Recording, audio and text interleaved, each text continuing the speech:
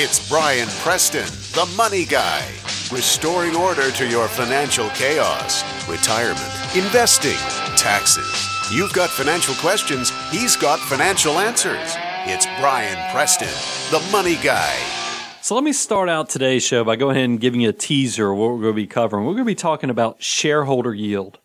Now, what's incredible about this, and by the way, after I get through with the teaser, I'm going to go into a sidebar, but I think you guys expect that at this point. But shareholder yield is one of those things, if you can hang in there with this podcast today, you are going to be smarter than 80% of the rest of the investors out there in the world. And what I mean by that is, I think so few people out there, it doesn't matter if they're just do-it-yourself type investors as well as professional investors, don't completely understand how important yield is to your entire portfolio and how you design your investment portfolio.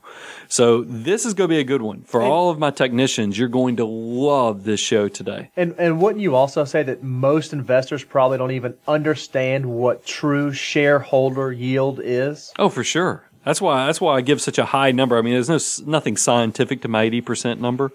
Other than, I think my experience of going to conferences, talking to a lot of other advisors as well as the individuals and watching the point that they glaze over when you start talking about topics, you realize you hit a really shallow area of understanding with most investors. So we're going to break this thing down because there was a great book. I mean, I'll go ahead and tell you, my partner in Augusta, Georgia, remember I'm the loud one of the group. And then my partner, Bill Cleveland in Augusta, is the smart one. And Bill, recommended a book for us to look at. He said, hey guys, shot over an email and said, look at shareholder yield, a better approach to dividend investing by Mebane Faber. But let's go ahead and tell them why when Bill sent the email, it really piqued our interest. It was free on Amazon for a week, and we were like, okay, we'll read a free book. Yeah, we do like free, but it was truthfully, after going through it now, I would have paid because it was a quick read as well, and everything flowed through very nicely. But before we get into the meat of the show, I do want to share with you that Bo and I actually landed in Atlanta just yesterday. We've spent close to a week in Mexico trying to revitalize ourselves by sitting on a beach in Mexico and then pouring a little bit of tequila and cervezas in there to see if that could help power this engine as much as possible. And I'll tell you, it's been a success. I came back, I'm energized. I got 3 or 4 ideas that I cannot wait to implement. And, that's another thing is I think a lot of you guys, and I know Carol and Gabe, y'all are watching the show, you probably wonder, these guys are kind of sick because when we go on vacation, we don't read. Like, I think my wife tries to find whatever latest and greatest book that all of her girlfriends in the neighborhood are reading. The newest vampire saga. Yeah, or some, right? There's something out there, but we actually read betterment books. Like I read this Shareholder Yield. I also started reading another document, biography on Walt Disney. As you know, I'm a huge fan of him, just trying to learn as much as possible. But we came back fully energized. But I do want to let you in on a conspiracy theory that I've figured out. Bo and I have been traveling for a while when we go to client meetings and other things, and I'm a huge fan of Apple products. And obviously, Apple likes us to a degree because that's who put us on the map with iTunes. But Siri. Siri was supposed to be this great invention or innovation that came on the iPhone. But Siri, ever since I've had Siri, it's just like I watch all these commercials and you see these people from Hollywood, whatever spokesperson they have in the commercial, and they're just yelling commands at Siri and they're changing dates. They're doing all these great things, looking up links on the internet. So I hit the button for Siri and it's like the girl doesn't hear me. I mean, because it just sits there, right there on the microphone. It just keeps spinning like I didn't say a word. So I'm like, I've told Bo, there's a conspiracy, that it doesn't recognize my voice. And I thought it was a Southern thing. I was like, okay, I'm just too Southern for Siri to understand me. But then Bo, I can hand the phone over to Bo. He can do it, and immediately Siri will shoot out directions or do whatever we need. So I was already upset. So we go to Mexico. And what I find very interesting in Mexico is that, and once again, I don't know what's going on, but like when a waiter came by to take drink orders around the pool or the beach, I could order something, and it was very clear. Everybody there heard me say it. And then he didn't bring me any drinks. I mean, this went on for like 3 or 4 rounds that, everybody was having drinks except for Brian, even though I ordered a drink each time he came through. So I've realized what's happened. What's that? Apple hired a Mexican engineer to design Siri. And that's my voice is just not, it can't be comprehended. It's kind of like a dog whistle. They don't get it. They don't hear it. It just doesn't come through. But that's a conspiracy theory that I came up with while I was in Mexico. By the way, so by the end of the trip, what ended up actually happening is whenever Brian needed to order something, he'd be like, "Hey, Bo, this is what I want." And so through me, we would have to order because he's not kidding. It really did happen this way. They just did. I don't know if they just couldn't get it. They couldn't grasp the concept that Mr. Preston was trying to convey to them. Fortunately, you guys grasp my English much better than most people in Mexico do, obviously, or as well as Siri. But also in the audience today, I have my oldest daughter. Avery's here watching. And one of the things you guys should know is my daughter looks exactly like me. Who knew I was such a pretty girl? But she is my wife in more ways than one. I mean, the way she acts. I mean, it's so funny to me when I see things that my wife does and then I see things that Avery does. And I'm like, these two are the same people, except for she looks just like me. So it's kind of fun. Avery, what game are you playing? You're big into right now? It used to be Minecraft. Now what are you into? Animal Jam. Okay, that's what she's digging on right now. So big into the computer video games. But let's jump back into the meat of this thing. First of all, this is the Money Guy Show, even though we talk about Mexico, Animal Jam, and all kind of other things. But this is the Money Guy Show at money-guy.com. By day, we're fee-only financial advisors with offices in Nashville, Tennessee, McDonough, Georgia, as well as Augusta, Georgia. We do this to try to really no other purpose than just to help you make the best financial decisions possible with your money. You're going to see that because today's show, I'm going to give it away. Just like Mr. Faber gives it away in his book on some key concepts. And people I know when I go to conferences, they're like, how can you do this podcast and just give away the information? And what I realize is this is not like a cookie recipe. Whereas if I give you the best cookie recipe you've ever put in your mouth, I've given it away, and now you might be able to go recreate the same cookies that has made me famous with my family because I have this famous recipe. It doesn't work that way with investing or financial planning because 9 months from now, the world is going to completely change from an economic standpoint. So you're not hiring me for what I'm giving you, the recipe. You're hiring us for who we are and a skill set that we have. So that's why I love just sharing and giving it away as much as possible. It's that whole heart of an educator. Absolutely. So here's let's jump into this book. And this book probably, what does it take? About an hour and a half to read, Bo? I mean, I think we had it. You were reading a different book. I started reading on the plane ride. Plane ride to Mexico is like 2 hours maybe. And I think I had the whole thing read before we landed. So it's it's only, I read on the iPad, so I don't know how many pages, but it's a little small, quick read. Doesn't take a ton of time at all. And the way I'm going to do this is in the chapter 8, I believe, the summary chapter, which kind of brings it all together. There's a few boldface things that he hoped that you got out of the book. And what I'm going to do is I'm going to just read those to you as well as give you some supporting information. And by the way, Gabe, as you're putting the show notes together, I do want to give him full props. So I think the website for the book is something like shareholderyield.com. Is that right? Let me pull it up. Yeah, it's that simple. It's just shareholderyield.com. So make sure we give Mr. Faber just a link out there because he really did do incredible work with this, and I want to make sure he gets full credit for it. But the first key concept in the summary section that he hopes that we all understand is that dividends and their reinvestment contribute a major portion of the stock market total return over time.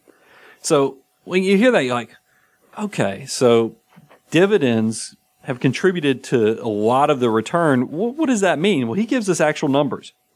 The research shows from 1871, that's right, we went all the way back to 1871 to 2011, U.S. stocks returned 8.83%. By the way, before we even talk about the digesting of the numbers, that's awesome. That's annualized, 8.83%. Yeah, and think about that in terms of, you hear people talk about all the time, there is a range of where equity markets return. It's typically between 8 and 11%. But all those are super healthy. And it's just one of those things, no matter what's going on in the world, what crazy madman is out there blowing stuff up, or which tragedy is going on in some economy, in the long term, just the productivity and just the desire of human nature to grow and build and innovate has led the stock markets, equity markets, to grow at 8.83% since 1871. That to me is almost one of those goosebump things just to understand about investing. That's gone on 150 years, right? Yeah, I mean, that's incredible. I mean, so that's not one generation. That's multiple people making that happen. The other thing, but here's what's important about that number. 8.83% is the total return per year on an annualized basis. But look at this. You exclude dividends being reinvested, that number drops down to 4.13%. That's half, right? Over half is coming from dividends being reinvested. So here's a great way to for my visual learners. 1871, say you're a vampire and you actually were here in 1871. So you put $100 into the stock market. Okay. If you just left that $100 in the stock market, didn't reinvest the dividends, you got your checks, cashed them, went and did something with them, who knows. That $100 investment at the end of 2011 would have been worth $28,887. I mean, that's pretty incredible to think of. $100 turned into $29,000. Not bad. You had to live a long time to make that happen, but not bad. But listen to this. If you just said, "Hey, I don't need that dividend. Let's just let it kind of roll into it, reinvest into the process." What do you say in Vegas? Let it ride? Well, remember, we don't equate investing to gambling, so we're not letting it ride. We're reinvesting. We're going back into the exact same investment that we came from, letting the money work for itself. That same account that would have gone from $100 to $29,000, if you reinvested the dividends, that $29,000 turns into $13 million. Did y'all hear that? We went from thousands to millions. $13,955,952. So $14 million essentially. Look at Carol. That's big, isn't it? If only we were around in 1871. Man, I mean, where's Michael J. Fox and the flux capacitor when you need it? We could make this thing rock at this point. I could probably take back, something that's worth $200 or $300, and we'd be rolling now.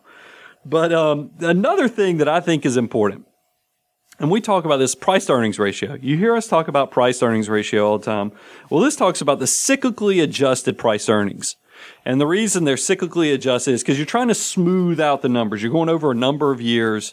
So you're trying to smooth out so you can see where the price-earnings ratio is, taking out market cycle fluctuations. And half the time, the range of the price earnings have been between 10 to 20. That's over half the time it's been there. With the median value being around 17, that's probably where you hear people talking about good PDE price earnings ratio is around 15, but the median is around 17, with the low being 5 in 1920 and the high being 45 reached in 1999. That does not shock me at all, by the way. Doesn't sound crazy. Because 1999 was the period, just to give you guys a little perspective, that was the year that you had web grocery companies have a market capitalization bigger than if you added up all the big brick and mortar grocers altogether. I mean, it was just a weird world where you had people telling you we were in a new paradigm where the internet was going to change the world so much so that you didn't have to worry about valuations anymore. Earnings didn't matter because it was limitless what this new productivity that was going to come from the internet was going to do. And the internet, no doubt, has changed our lives. But it is amazing how timely these examples still hang in there throughout history. I mean, You just keep those in mind when you hear people talking about we're in brand new paradigms, never seen anything like this. Usually they get proven wrong in the long term. So the reason I bring up the price earnings is because one of the things that Mr. Faber talks about is that dividends provide all the returns to stocks in bubbly environments. So if you get into a high price earnings period, which I will tell you the S&P is tearing it up right now, I think I would consider this a high price to earnings period that we're in right now. I mean, what he say the cyclically adjusted PE was for this most recent ended 12 months? It was over 20. Yeah, I think it was like 21, right around there. So that's well over the 17, which is the median. So if you're in the upper half, that means you'd be considered overvalued to some degree. And it wasn't that long ago that I was touting about how low, if you compare the S&P 500 dividend yield to the 10-year Treasury, how good of a deal the 10-year, the S&P 500 dividend yield was. But we've had such great performance and such huge run up here. We might be getting a little ahead of ourselves on some of the things in the S&P 500, but who knows? We never know until after we go through the cycle, and we don't invest in that way that we're trying to guess. But I just tell you that just as an education piece. So we move on and we start talking about dividend yields and their impact in your portfolio. And here's the second thing that he puts on his summary page. Portfolios that invested in high-yielding dividend stocks have outperformed low-yielding portfolios and broad market indices in the U.S. and in foreign markets.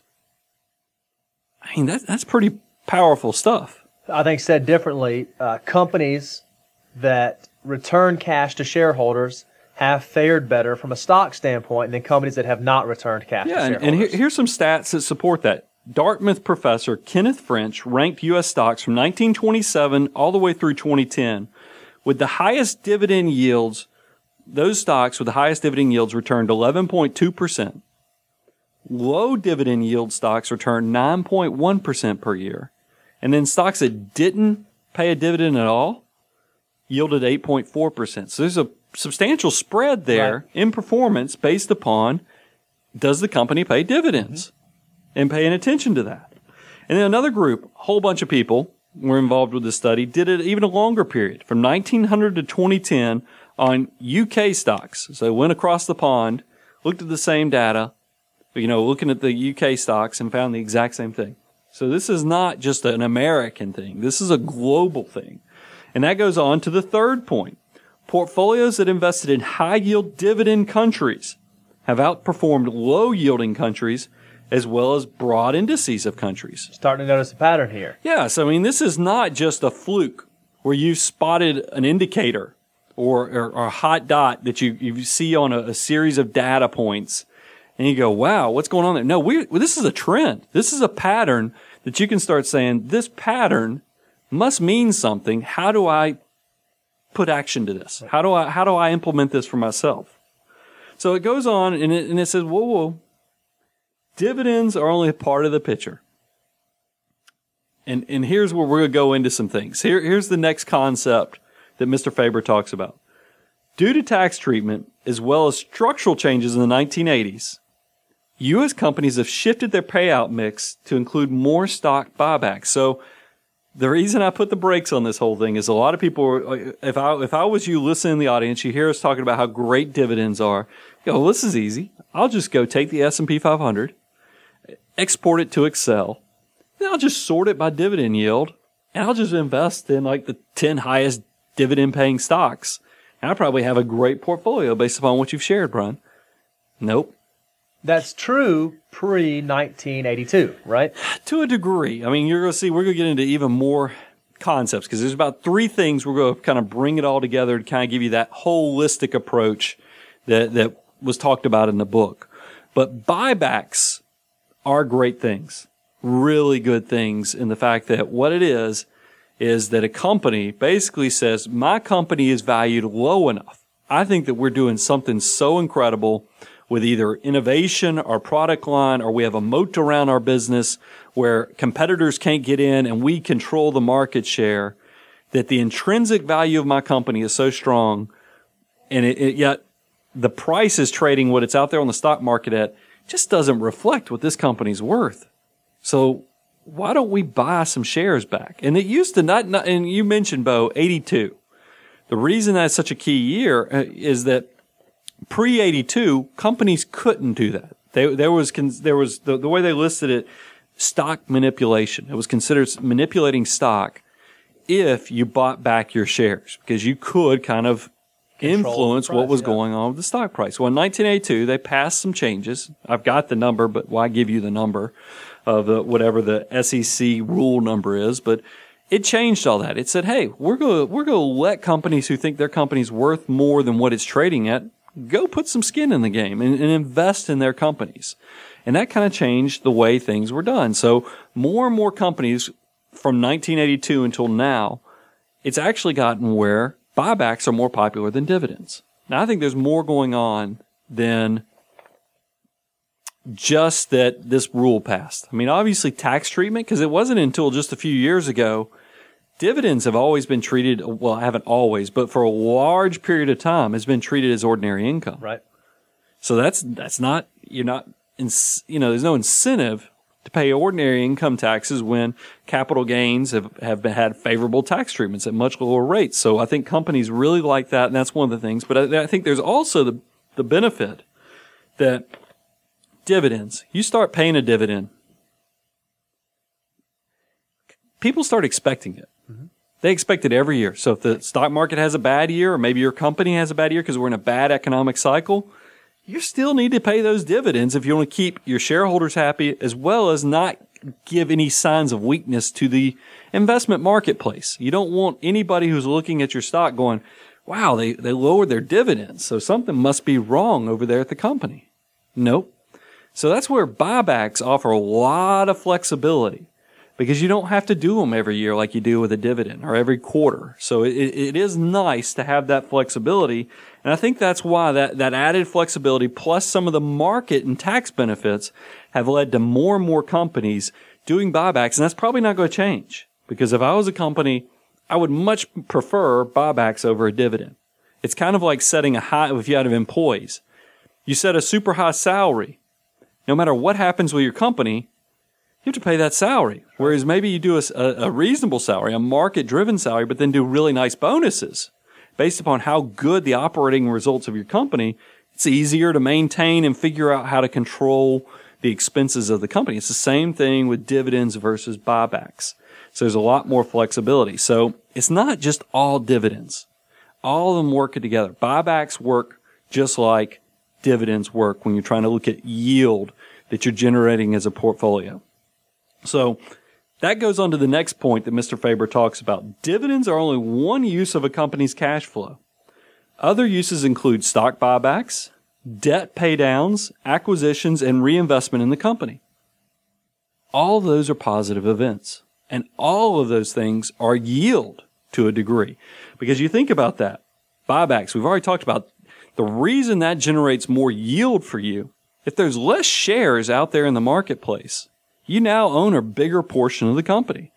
So that's more yield, you owning more of the company. Same thing, debt pay down. You pay down debt, your balance sheet is much stronger when you don't have debt on the financial statements. So you own more, you're not as diluted from debt.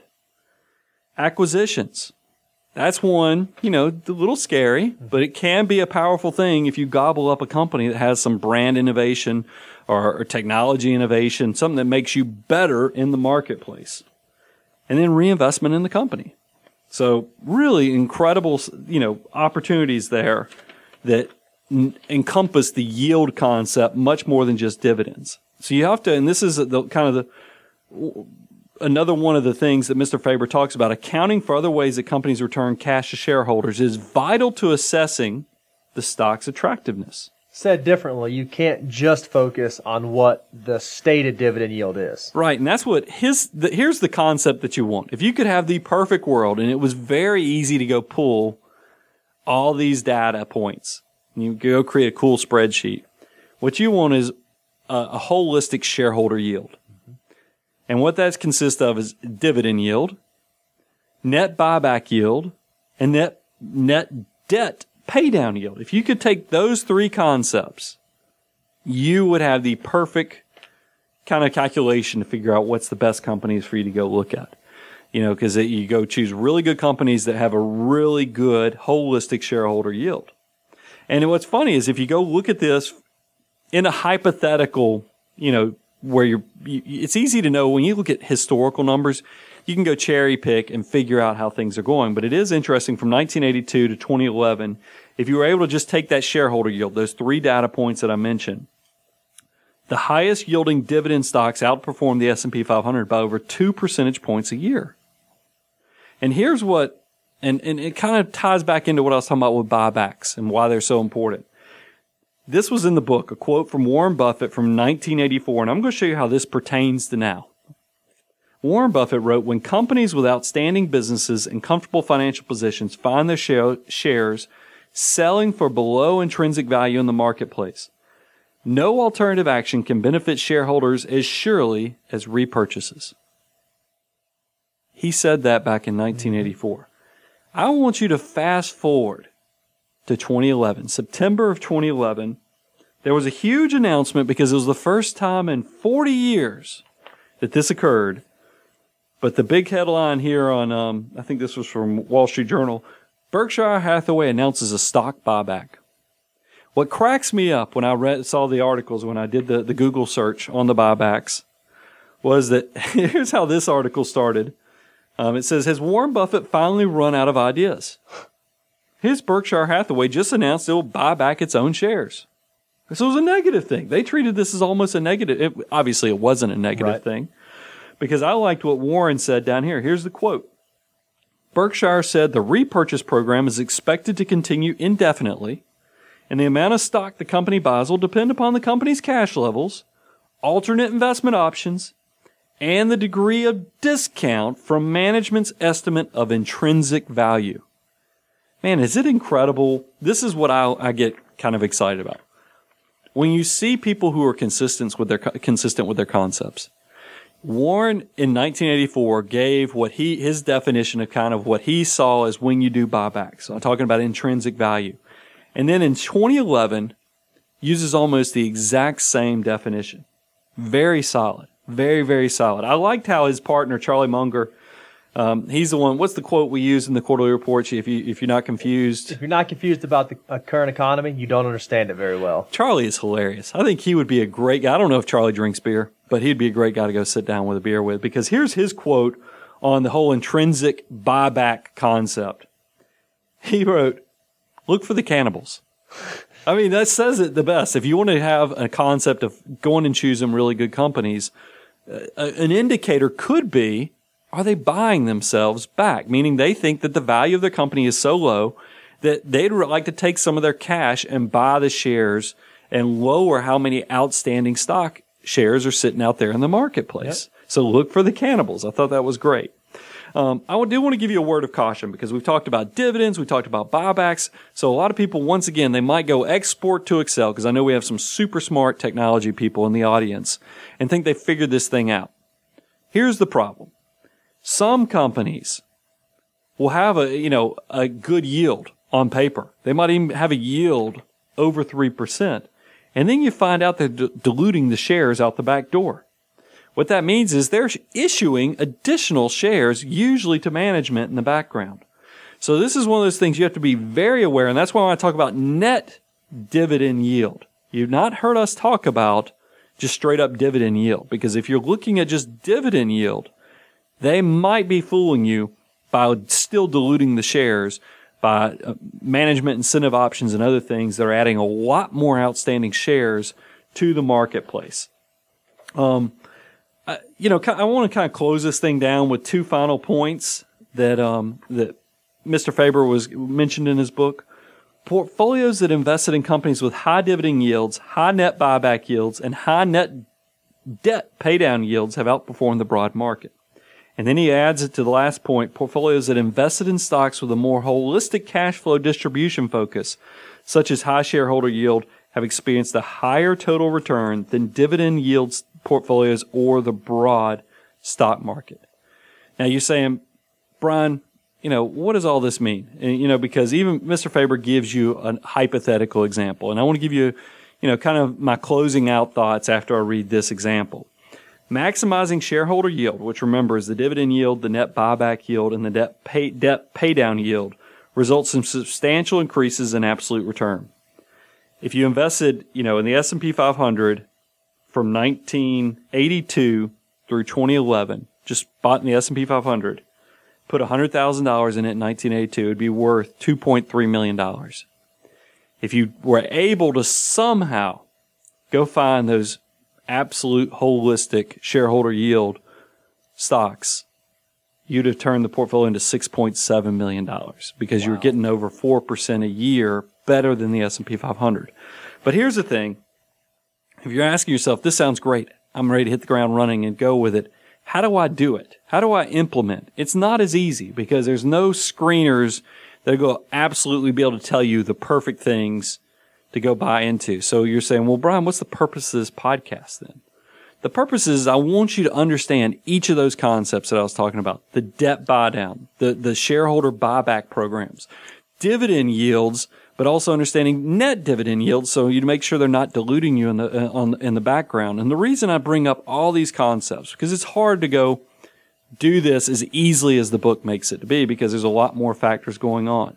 But each one of these concepts is part of a toolbox. You put this tool set, this knowledge set to work for yourself, to where when you understand dividends and the importance of yield, it's just like right now, cash has been horrible for yield.